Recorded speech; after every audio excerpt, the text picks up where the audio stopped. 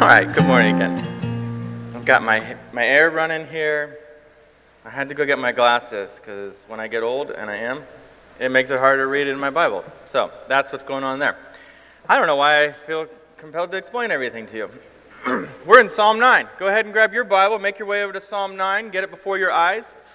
Fun fact about Psalm 9, if you look in older Roman Catholic Bibles, you'll find that Psalms 9 and 10 are treated like one single psalm, which messes up everything afterwards, right? So some of the older Roman Catholic Bibles, you'd find Psalm 23 is actually Psalm 22. Really, when you try to read things out loud, it would get confusing. The reason this is that older Roman Catholic Bibles were based on the Latin Vulgate, which is a translation from an old, before that, an old Greek Old Testament translation called the Septuagint, and this is all getting really confusing, but basic bottom line thing going on here is the Old Testament was originally written in Hebrew, a little bit of Aramaic, but mostly Hebrew, and it's in the oldest manuscripts, these two are considered two psalms, which is why it's been that way in the Protestants' Bibles since forever. No, Protestants haven't been forever, have they? Anyway, which is fitting because of this. It's two very different themes. If you were to go and read Psalm 10 after today, you'd find they don't seem to go together, and you can make a whole argument for that. I don't even know why I'm telling you this, so... Anyway, we're going to do just Psalm 9. So unless you happen to be in a really old Catholic Bible, you're good. It doesn't matter. Either way, it's the Word of God for us. So this is written by David, and at the beginning we see these notes to the choir master regarding how to sing it. And then that weird word you see, muth leben, it's not really understood. It occurs nowhere else in Scripture but this point right here. There are some theories that it's musical instruction on how you sing it, or maybe it's the occasion of which you sing it, but no one's sure exactly what it means, so we don't know. I just tell you that so you don't look at it and wonder, what does that mean? Why didn't he tell me? Only God knows for sure what it actually means. And so you can just add that to your growing list that we are collecting of questions to ask the Lord in eternity, somewhere between did Adam have a belly button and what was Kanye thinking? I don't know, somewhere between those two. Anyway, Psalm 9, let's read it, and then we'll dig into it. I've had 2 weeks off. I feel a little rusty here, okay? Psalm 9, verse 1. I will give thanks to the Lord with my whole heart. I will recount all of your wondrous deeds. I will be glad and exult in you. I will sing praise to your name, O Most High. When my enemies turn back, they stumble and perish before your presence. For you have maintained my just cause. You have sat on the throne giving righteous judgment. You have rebuked the nations. You have made the wicked perish. You have blotted out their name forever and ever. The enemy came to an end in everlasting ruins. Their cities you rooted out. The very memory of them has perished. But the Lord sits enthroned forever. He has established his throne for justice, and he judges the world with righteousness. He judges the peoples with uprightness. The Lord is a stronghold for the oppressed, a stronghold in times of trouble. And those who know your name put their trust in you, for you, O Lord, have not forsaken those who seek you. Sing praises to the Lord, who sits enthroned in Zion, that tell among the peoples his deeds. For he who avenges blood is mindful of them. He does not forget the cry of the afflicted. Be gracious to me, O Lord. See my affliction from those who hate me. O you who lift me up from the gates of death, that I may recount all your praises, that in the gates of the daughter of Zion I may rejoice in your salvation. The nations have sunk in the pit that they made, and the net that they had hid their own foot has been caught. The Lord has made himself known. He has executed judgment. The wicked are snared in the work of their hands, their own hands. The wicked shall return to Sheol, all the nations that forget God. For the needy shall not always be forgotten, and the hope of the poor shall not perish forever. Arise, O Lord. Let not man prevail. Let the nations be judged before you. Let them in fear, O Lord, or put them in fear, O Lord. Let the nations know that they are but men. And the grass withers, the flower fades. Let us pray.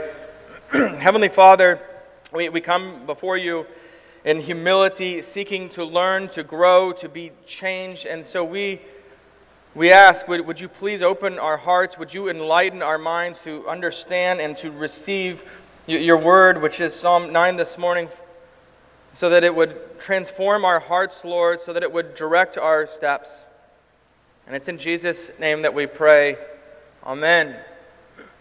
So David beautifully sets the tone of Psalm 9 with these first two verses. Let me read them to you again. I will give thanks to the Lord with my whole heart. I will recount all of your wonderful deeds. I will be glad and exult in you. I will sing praise to your name, O Most High. Those are words that are worthy of memorization. The sort of earworm lyrics that you want, or at least the kind of lyrics that you really need stuck in your brain, rolling around and rolling around. You see, in these 37 words, there are 5 verbs describing how David worships God, right? You see him there. He recounts, right? Remembering what God has done. He is glad. Emotion there. He exalts. That's the praise the Lord. And he sings praise to God. Give thanks is the 5th one at the beginning. But what leaves me most wonderstruck about these 2 verses here, and also most deeply convicted, if I'm incredibly honest here, is that very first line, I will give thanks to the Lord with my whole heart.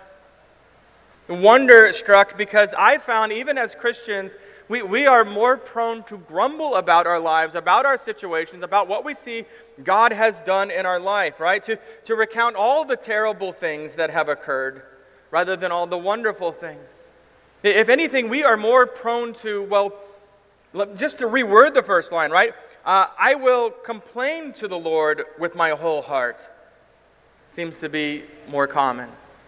Now, there is a thin line between complaining and lamenting. We see both of those in Scripture, particularly in the Psalms. They are full of laments to the Lord, and it is good and it is right for us to pray to the Lord, laments that way, to speak to our Heavenly Father that way. But it is also good and right to wholeheartedly thank the Lord for the wonderful things that He has done for us and for just the glorious God that He is.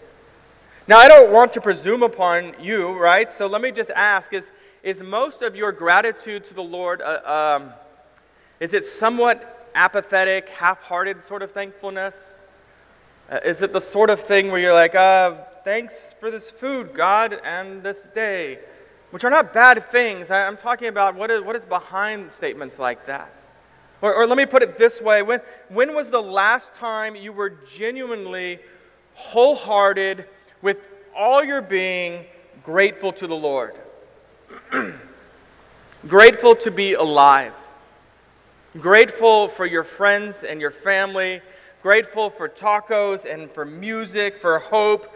Grateful for this precious book that we have in the language that we speak. Grateful for Jesus and the cross and the empty tomb and the promise of eternity with our triune God in an unstained, fully restored world. Grateful for that. And you see, this is not the only place in Scripture that we are called to be wholehearted. One other instance is when the Jewish scribes in Mark 12:30, right, they asked Jesus, hey, what's the greatest commandment? And Jesus responds, you remember, right, he's pulling from Deuteronomy 6:5. Jesus says, you shall love the Lord your God with all your heart, your whole heart, right? All your heart, with all your soul, all your mind, all your strength. It's that wholeness, that entirety. And one of the ways that we love God wholeheartedly is to express gratitude for all that God is and all that God has done for us, for you.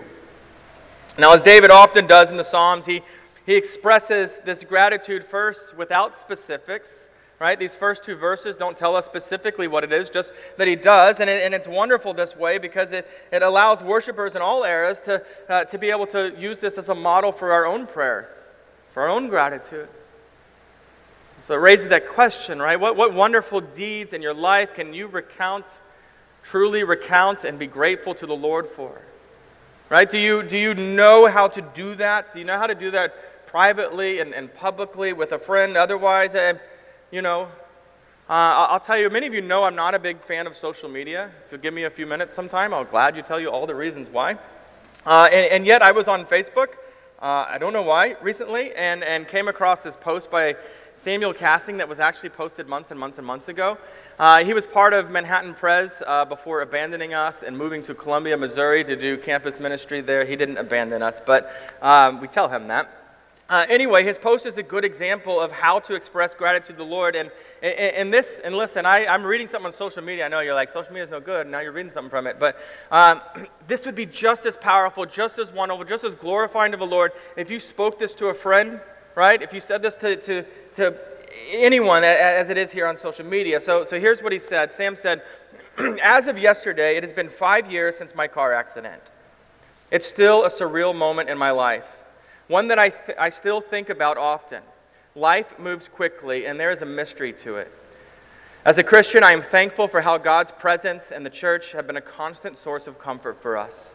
I know that isn't everyone's story, but I can't help but reflect on God's kindness in my life, even when I don't understand how things are or even why they are. Now that's one way that you recount the wonderful deeds of the Lord. So just speak of what He's done in your life.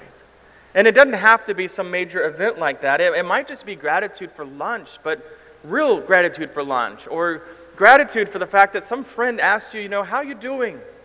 At a moment when you really needed to be asked how you're doing. Or it might just be, after a fresh, reflection on a passage of Scripture. Or for just a moment when you think back to the gospel and that your sins are forgiven. And just remember that anew like you did maybe the first time you ever remembered it, right? And just think of the gratitude you have.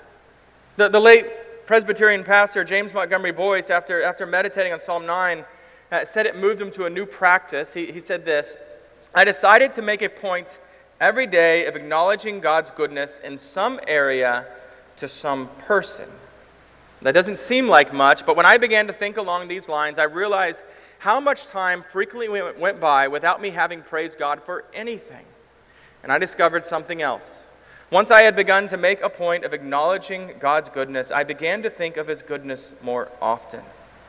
And I actually developed a more positive and spiritual frame of mind.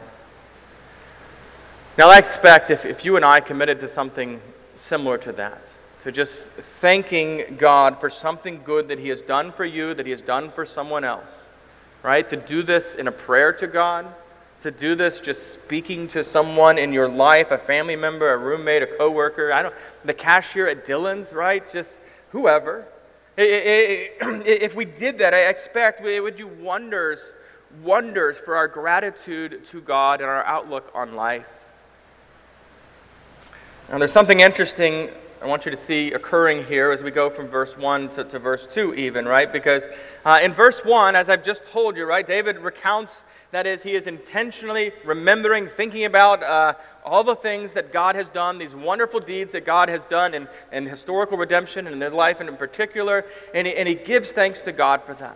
And now, here's what I want you to see. This recounting, this gratitude to God, it fills up and it overflows into this gladness, into this praise of God that you see in verse 2. Have a look at it, right? It goes from one to the next. And that's how genuine, wholehearted worship comes about. You see, if we don't recount the goodness of who God is and what God has done, we shouldn't be surprised if our worship is then half-hearted. How do you worship God if you're not even considering how worthy of worship He is? You see, you and I, we instinctively praise the things we love. Now, a while back, our family was in Bath and Body Works. That's the one in the mall, right, with all the scents. and every time we go in there, right, Laura goes to do whatever we came there to actually do. And the other four of us, me and the kids, we just go around and we put on like 400 different lotions on our bodies. And so you're like, oh, smell this, smell this. It's everywhere. And every time we find one that we love, it's not okay for us just to be like, that smells great, I love that, right? That's not this full satisfaction. You have to call someone over, like, come smell right here, right? You got to smell, it smells just like cookies. You got to try this, right? And one of the more recent times we went, Beckham and I found this scent called Into the Night. Admittedly, not the most manly scent, but it's wonderful smelling. We have it as a bar of soap. Anyway, we had to verbally express it to everyone. You've got to smell this. It's the greatest smell ever, Into the Night. And we do this with everything. We all do this, right? You've got to hear this new album. It is so good.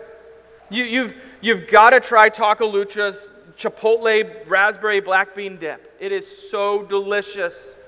You've got to enjoy an afternoon of baseball at Wrigley. There's nothing like it, right? That's the way we do it. Now, C.S. Lewis famously explained this idea saying this. He said, "The world rings with praise, lovers praising their mistresses, readers their favorite poets, walkers praising the countryside, players praising their favorite game, praise of weather, wines, dishes, actors, horses, colleges, countries, historical persons, children's flowers, mountains, rare stamps, rare beetles, and even sometimes politicians and scholars." And he goes on, I think we delight to praise what we enjoy because the praise not merely expresses, but completes the enjoyment. It's a pointed consummation. It's not out of compliment that lovers keep on telling one another how beautiful they are. The delight is incomplete until it is actually expressed. Are you getting this? If you're going to genuinely praise God, you must first genuinely enjoy God, love God. And if you're going to enjoy God, you have to know God. You've got it right, as Psalm 34:8 says, right? To taste and see that the Lord is good. You have to mindfully consider how God reveals himself to us in the Scriptures.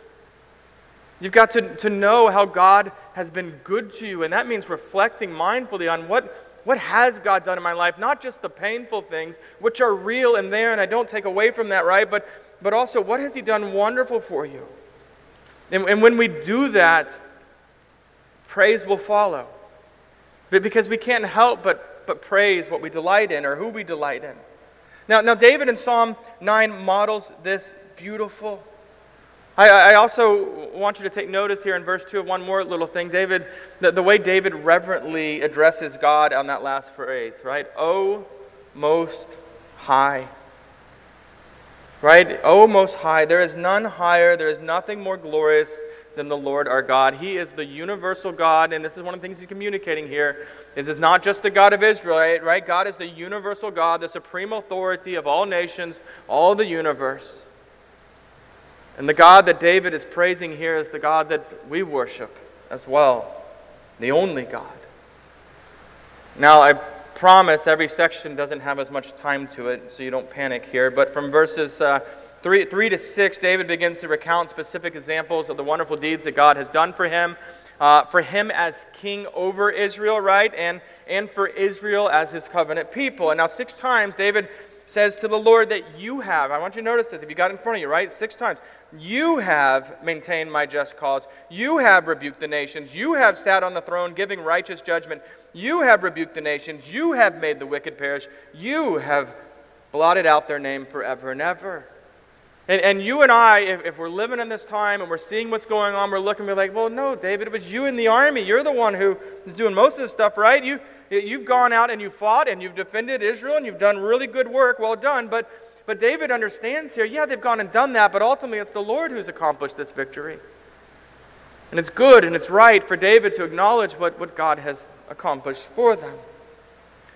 And so already in this section, right, how do we apply this? And it's one of those things that sometimes we read the Psalms and we're like, I don't know what to do with that because, even those of you who are soldiers here, you're not fighting in an active war right this moment. I mean, not that I've been made aware of anyway. And while you might have enemies at work, right, or socially, some of you have these arch nemesis. I know how that goes, right? You don't really want God to literally just destroy them, right? To just wipe them off the face of the earth. You might say that jokingly right now. I hope you don't mean that. And I know that. I say that because Jesus in Matthew 5:44 instructs us to love our enemies and to pray for them. And so then one way that we apply this then is how we pray. Asking God to bring our enemies to salvation, right? To change them, to make peace between us and them. Another way that we can apply this is to pray just like David does here, but in regards to our spiritual enemy, the devil. Right? Because we know that Satan is still active. He is defeated, yes, and yet he is still active. We see things happening, and so we ask God to utterly destroy Satan, to blot out his name forever without any qualifications. And so then verses 7 and 8, we learn that the Lord is king, and he sits as king on the throne forever. We also learn that unlike human beings and human authorities, God judges justly. 100% of the time. You see, while in our life, our world, some are wrongly convicted in this life, no one will be wrongly condemned in the court of the Lord. That's who our God is, and we were able, you and I, we're made in the image of God. We're called to do justice as well. I mean, listen to God's instruction on Micah 6:8. He has told you, O man, what is good and what does the Lord require of you, but to do justice and to love kindness and to walk humbly with our God. Going back to Montgomery, James Montgomery Boyce from another thing, he's talking on this psalm, on Micah passage, he says, this requires us to act justly and to be concerned with justice elsewhere. Above all, it means to be concerned with justice for other persons. And listen, biblical justice is not necessarily what is trending as hashtag justice in the world we live. It may be what's trending, and when that's the case, we should rejoice in that, but you and I should look to God's Word if we want to understand what true biblical justice is, what justice really is. Now, at the very least, though, we need to rejoice and to praise God as much as David does here in Psalm 9, whenever and wherever and by whomever we see justice done. Now, the other thing that I want you to be aware of here is that Paul, in Acts 17:31, actually quotes verse 8 of our psalm here today, and he's referring to Jesus when he says this. He says, he will judge the world in righteousness. And I point that out to you because it's true of all the Psalms, but sometimes we see explicitly when it's quoted in the New Testament, right, that you understand this. When we read about the splendor of God's righteous judgment in Psalm 9, we are reading about the reign and the rule of our Lord Jesus Christ.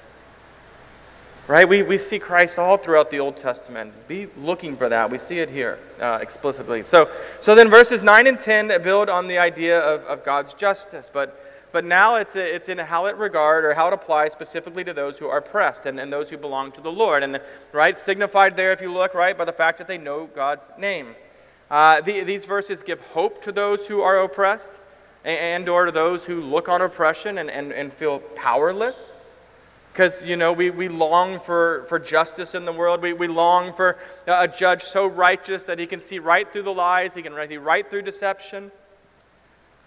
In short, we long for God to put things right, don't we? That's why John Garrett's song "Citizens" I think resonates with so many people when he sings those lines. I need to know there is justice, that it will roll in abundance. And this longing for justice that is buried deep in our hearts, it leads us to God because God is the only one who is truly just. And one day God will set everything right. That's our hope. That's our real hope. That's why we say, right, and not as a hopeless line, right, of, everything's miserable, although we might use it that way, but really, right, not hopelessly, but with unburdening of, hope, with a come, Lord Jesus. We want to see the world be put right. We want to see justice. The bottom line here is God cares for the oppressed, and so you and I should too. And that means thoughtfully discerning who are the oppressed, not just being told by whoever wants to tell you that, right? And one heartbreakingly obvious example would be, all right, I'm going to tell you one now, right? Those young girls and women caught in sex trafficking. And you wonder, well, what am I supposed to do about that? Well, there's a lot of things that we could do about that, but I'll just give you one, and we start with this. How about we pray for them? Right? Even if it's not on your doorstep, you don't know what to do with it, it doesn't keep us from being able to pray for their deliverance. It doesn't keep us from being able to pray for the Lord to bring an end to that. Now in verses 11 and 12, David returns to praising the Lord, and he urges others to also sing God's praises. In this section, you see that term Zion.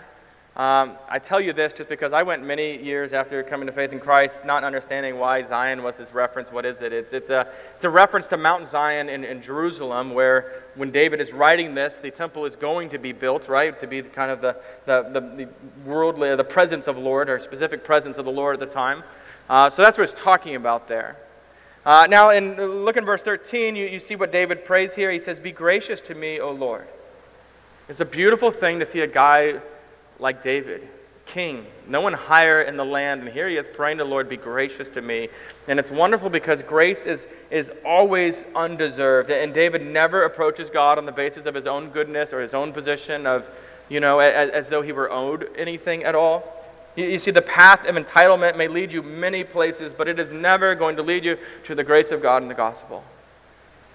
In verses 13 to 16 here, David is again asking God to defeat their enemies and deliver them. And again, we aren't living in a literal war zone here, and yet God's word speaks to us. We must learn to apply passages like this better, I believe, to not just shrug our shoulders and at the realization, there aren't unbelieving nations trying to kick down the doors and actively kill us or invade us right now. And yet, again, the evil one still roams around like a roaring lion seeking to devour us. You know also there are threats against your health, against your livelihood, against your faith in the Lord, right? Against your sanctification that's becoming more like Jesus.